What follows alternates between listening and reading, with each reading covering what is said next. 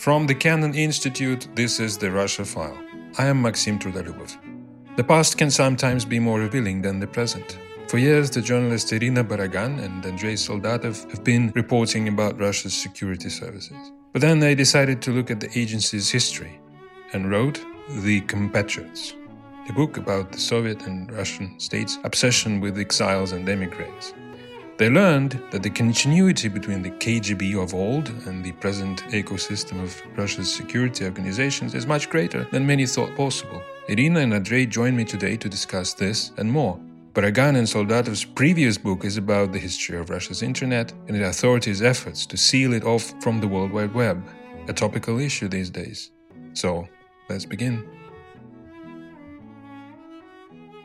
Let's discuss the modern state of the internet and what we've learned during the protest movement in Belarus. I was really impressed because I saw that it was actually possible. The civil society was able to produce 2 or 3 IT platforms that were able essentially to create a parallel structure to a state organization, let's say an electoral commission. The IT platform Golos and IT platform Zubor were able to collect data and absorb data and build a credible result that suggests unequivocally that the elections were rigged.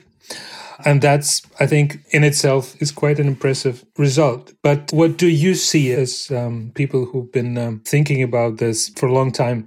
What do you see as the main result of this civic internet movement in Belarus? On the one hand, it's quite interesting that once again we see that the internet and IT platforms played such a huge role in civil protests, and it might be comparable with what we saw back in 2011, 2012 in Moscow.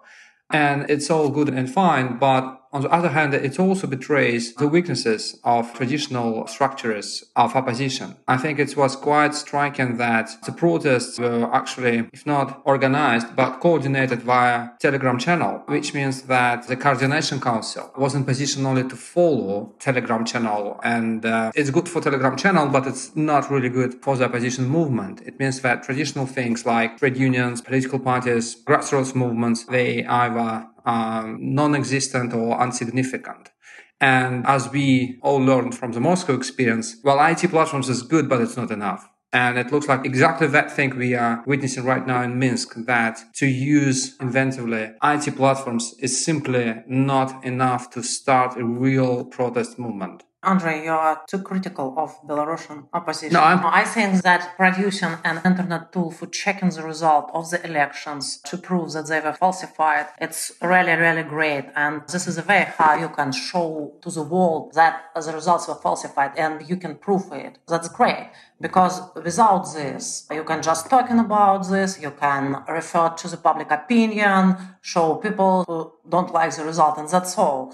But I don't know, some kind of tools which is available everybody online. It's great. We didn't use it in Russia during the last protest. From what I hear from people who are in the industry, that Belarusians were pretty innovative in those platforms. I haven't heard from anyone that an exact same idea has been realized anywhere.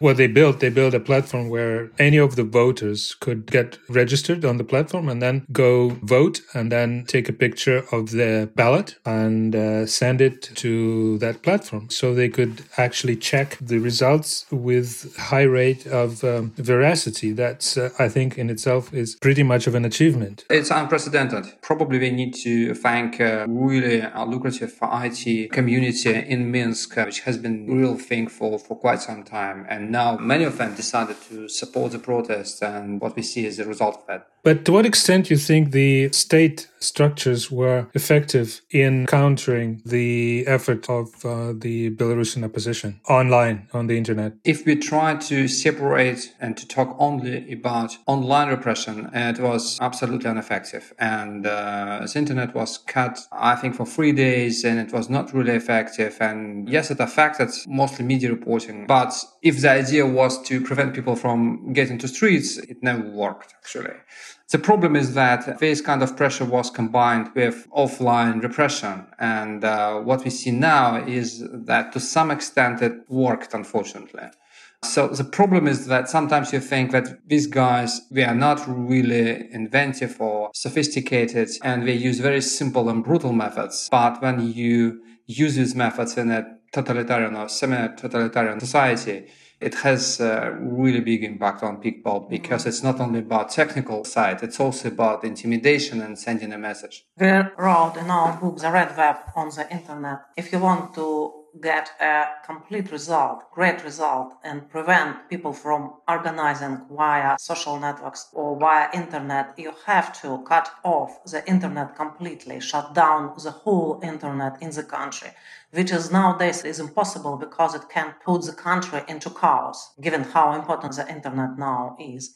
Another way, it doesn't work because nobody can prevent people from organizing via social networks. Because if there are a lot of people and they wanted to send each other information via social networks or texting or any way, they will do. So Lukashenko was wrong. And he's cutting internet, some parts of internet only for 3 days, and he failed. And his failure was predictable. What do you think are the lessons for civil society in Russia from this, including the experience of Belarusian opposition and the state structure's effort to cut off the internet? What do you think is important to learn from all of this? Well, first of all, it was a big lesson for the Russian authorities. And I think what they learned, they understood that they are doing quite fine. And the direction they took 2 years ago, deciding to attack not the platforms, or not only the platforms, but also the users,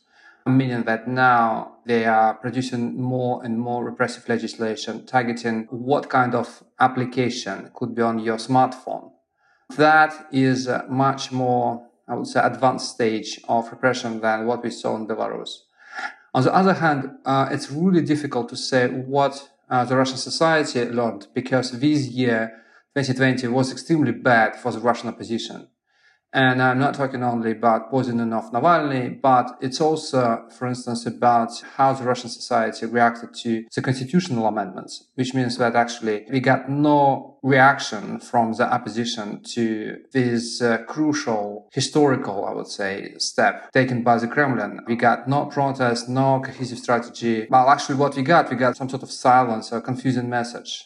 On the one hand, we see lots of people excited by what they see in Belarus, but at the same time, the mood of depression, which is palpable in Moscow, hasn't changed actually. And I feel that it's still the case even now. Back to Russia then.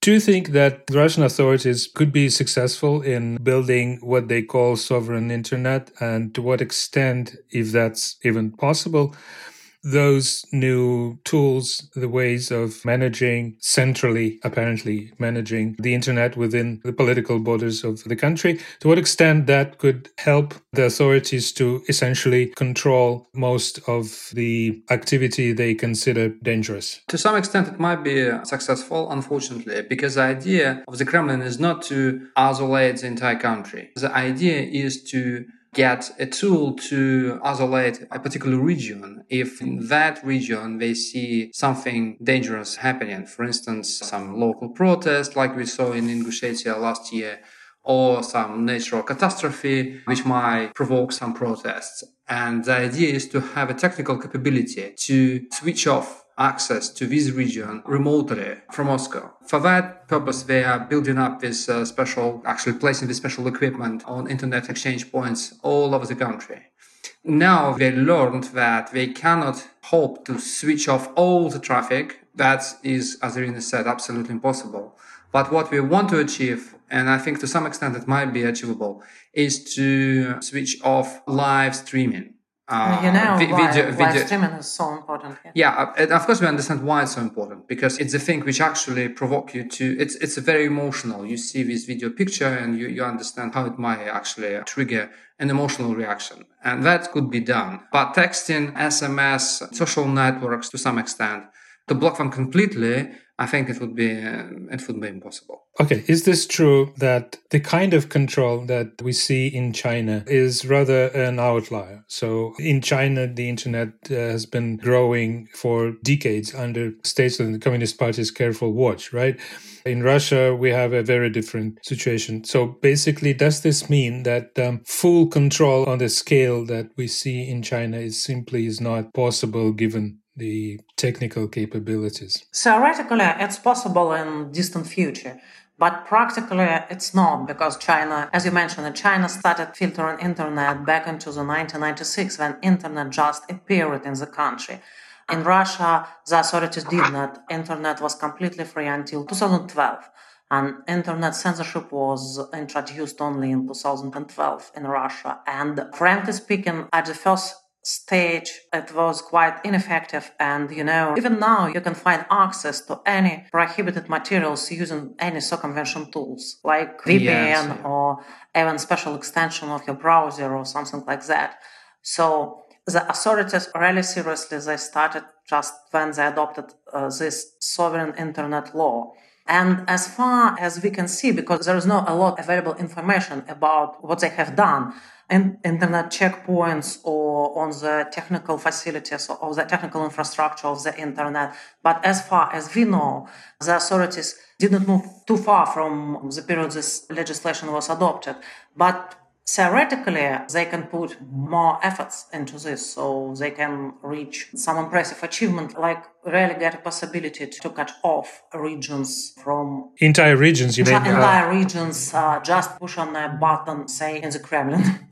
But there's the other possibility, which is, to be honest, to me, much more frightening. And this makes it much more close to the Chinese approach. As we all know, the Chinese system is based not only on censorship, but also on a very smart idea to force Chinese users to use and to stick to Chinese applications. So they do not use Facebook, they do not use Twitter, they use Chinese replicas of international social media, which is actually very smart because you just keep your people in a bubble.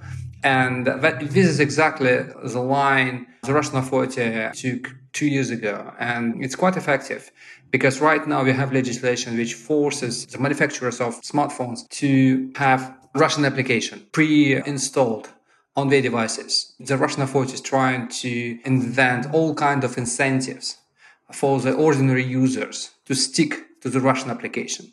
And that could be really successful because everybody understands that the biggest threat to the information monopoly of the state is posed not by community of activists, because this community might be not really sizable and these people are already all identified.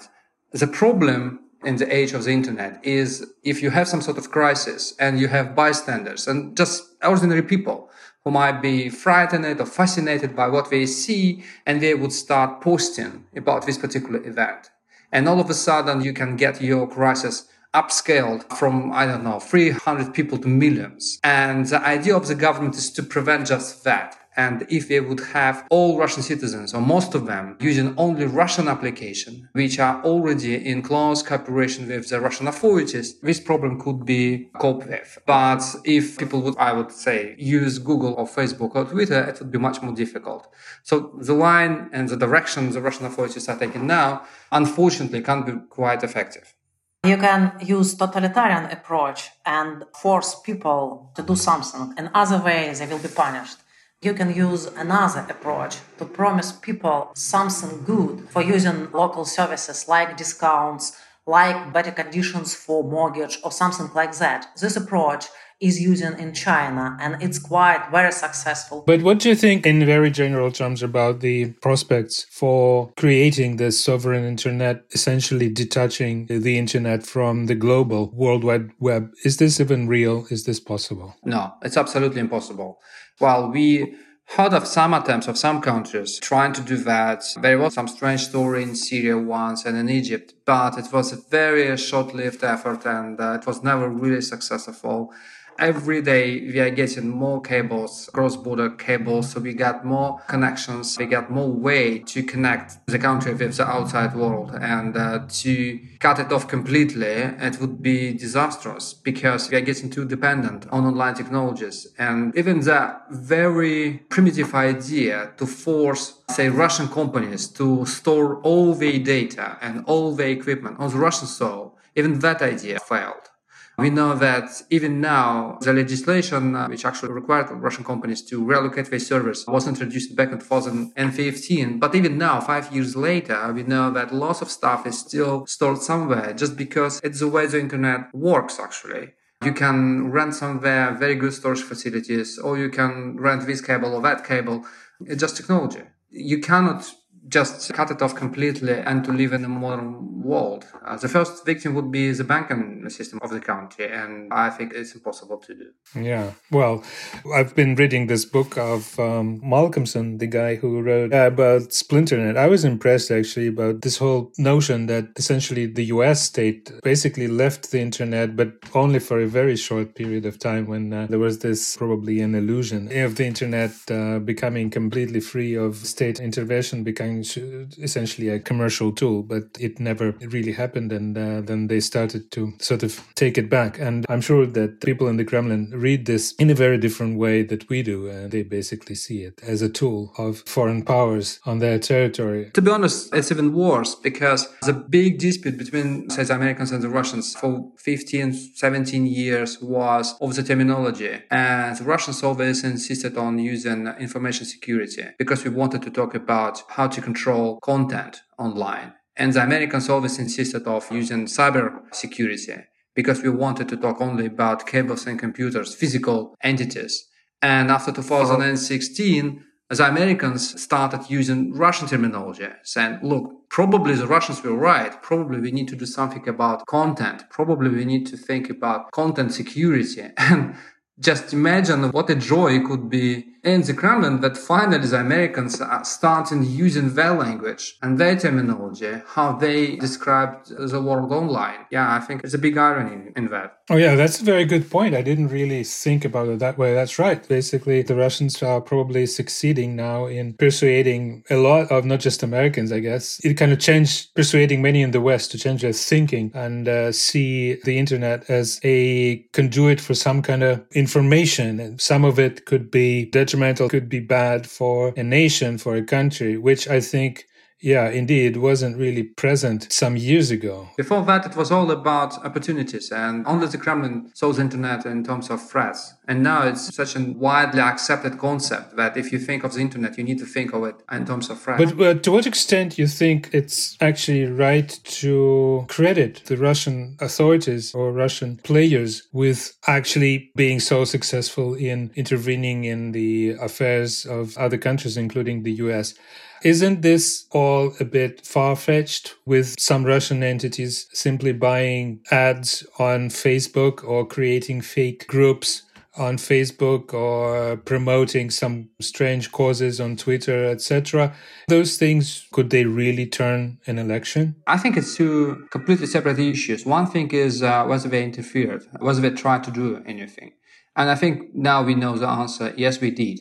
The completely different problem is how effective it was. And I think here we have a problem because we are dealing with people and organizations which wanted to promote themselves inside their bureaucracies as a very effective organizations at changing public opinion. And I'm not talking only about Prigozhin, but for instance, Cambridge Analytica.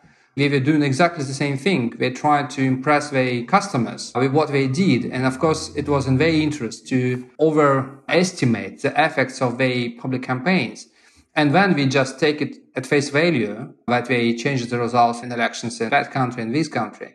And I think it's still a very big problem because a few statistics, I mean, the numbers of that, of this ad was shown to how many people. It's not definite answer to what extent all these numbers, all these ads actually changed someone's opinion. I think that after almost 4 years of Trump in power, we can see that, look, this guy was elected by the Americans because he's still quite popular.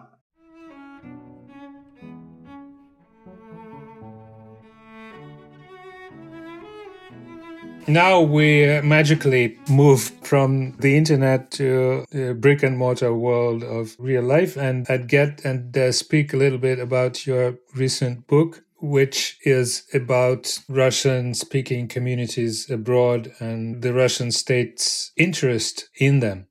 I would ask, first of all, what was the reason? Why did you decide to look into this as your next subject? It was very surprising even for us because, we are so far from the immigration as anybody could be because no one from our family emigrated. It's a very rare fact in Moscow, but nobody, even one auntie or uncle, nobody immigrated from our family.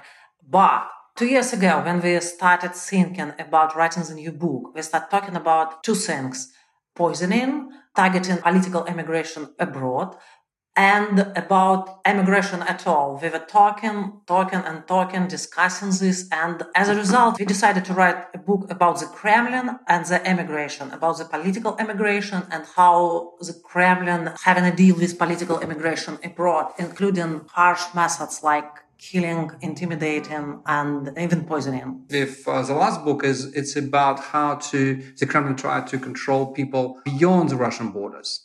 Because the Kremlin has been always fascinated and obsessed with the threat ostensibly posed by political exiles, which is a very ironic thing because the Russian opposition abroad, we all know that we got our first political exiles probably in 16th century. So it has such a long history, but mostly it's a history of political disasters, and it was never really successful. We have so many stories of Russian writers, Russian politicians, Russian activists being forced out of the country and actually achieving almost nothing. And nevertheless, the Kremlin, given all this history, has been obsessed with this threat right after the revolution of 1917. So we tried to answer this question, why we get so obsessed with this threat. And why? When we started the research for the book, we were sure that Russian security services, they are very far from the Stalin security services and from the KGB. But when we finished our research, we came to the conclusion that, oh God, they're really very similar to each other still, and they're using the same methods.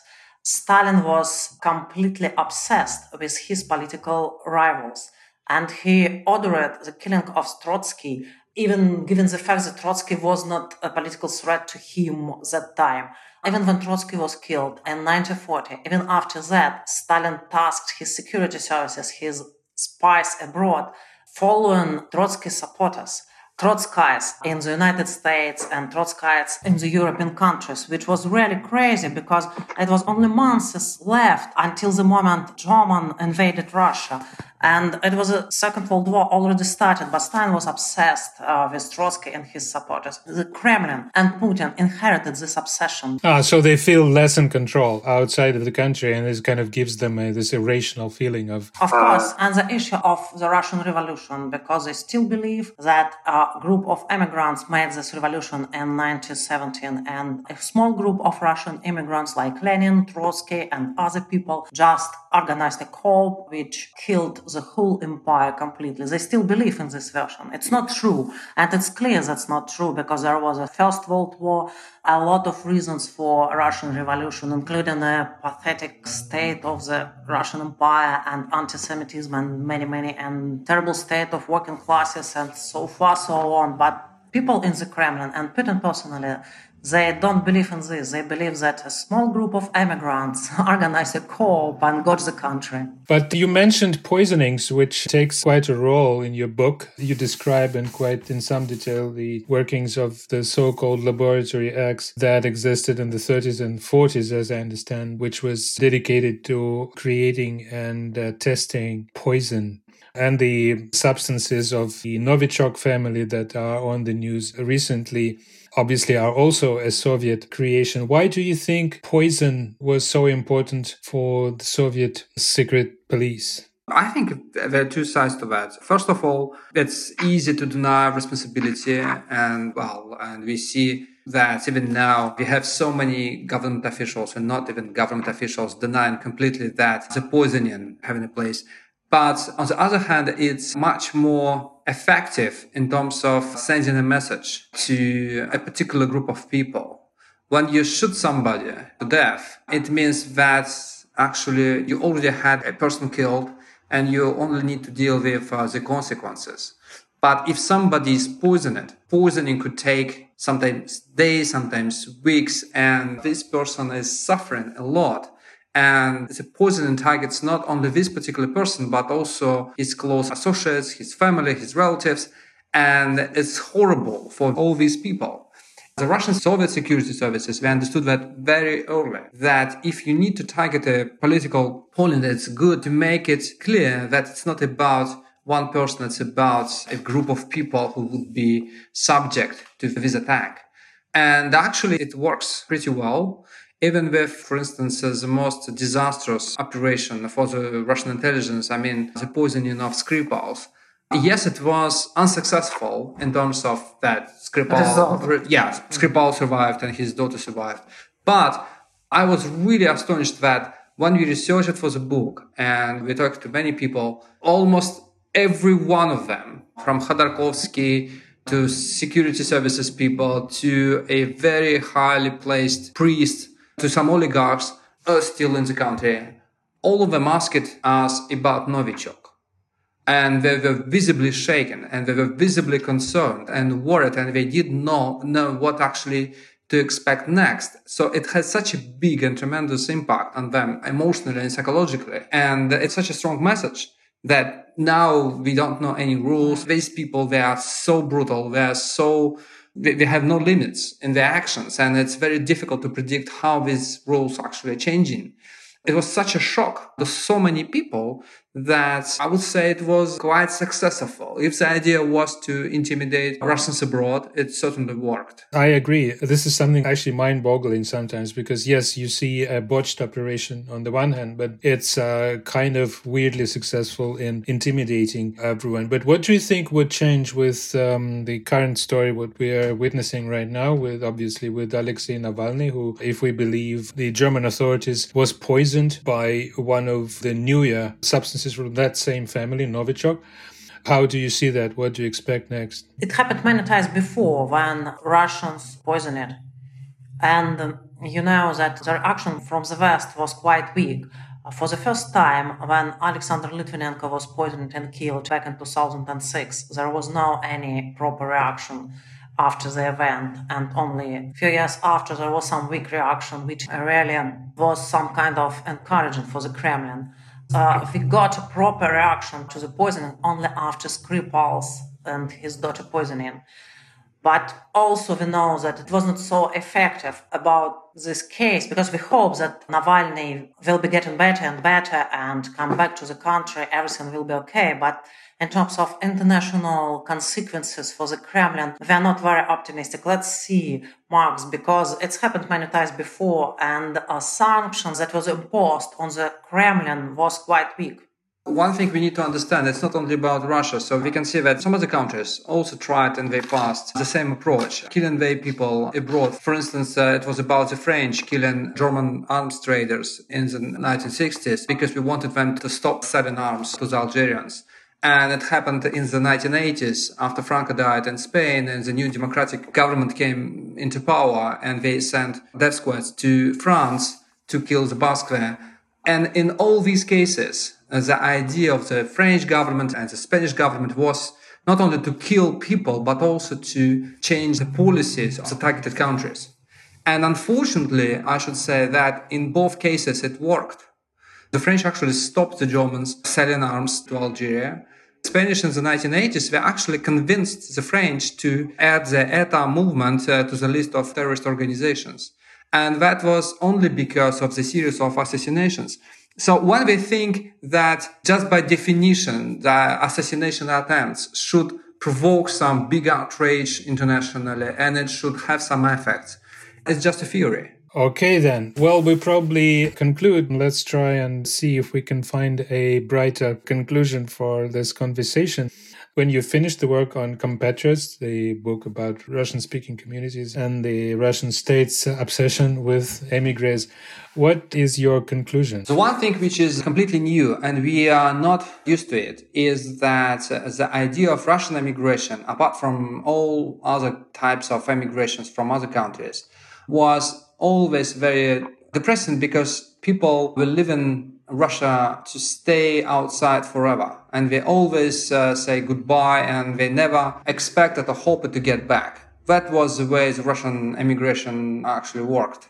And the very first time in Russian history, now we have something which is not from this Russian textbook. I would say now the Russian political immigration looks more similar to what we see in Latin America, when people sometimes forced to leave the country, but there are some ways to get back, if not in person, but online, or they can still find some organizations in the country, or sometimes we can get back. For instance, Vladimir Karamurza, he lives in Washington, D.C., but he can get back and he can stay in Russia at least for days, maybe weeks. And he does, really. And he does. So it is possible. And I think it's a very new thing, not only for the Russian society and for the Russian immigration, but it's also a very new thing for the Russian government. The borders are still open and they're still porous. It's actually the same thing as we see with the internet. We are at the stage of development of the civilization that to cut all these cables, all these connections is absolutely impossible.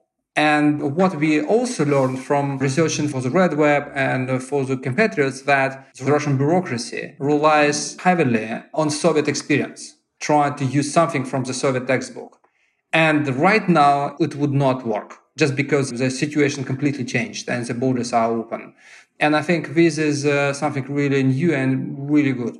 Great. I think this is a great way of concluding our conversation. So thank you, Irina. Thank you, Andrei. I'm sure we'll meet again. So take care. Be safe. Let's talk more in the future. Thanks. Thank you. Thank you for having us. The Russia File podcast is a product of the Kennan Institute at the Woodrow Wilson International Center for Scholars in Washington, D.C., and is a companion of Kennan Institute's Russia File blog. The mission of the Kennan Institute and Russia File is to improve America's understanding of Russia and the broader region. For more of our analysis of Russia, Ukraine, and Eurasia, and to read our blog, please follow us on Twitter at Kennan Institute, on Facebook at kennan.institute, or visit our site, wilsoncenter.org/Kennan.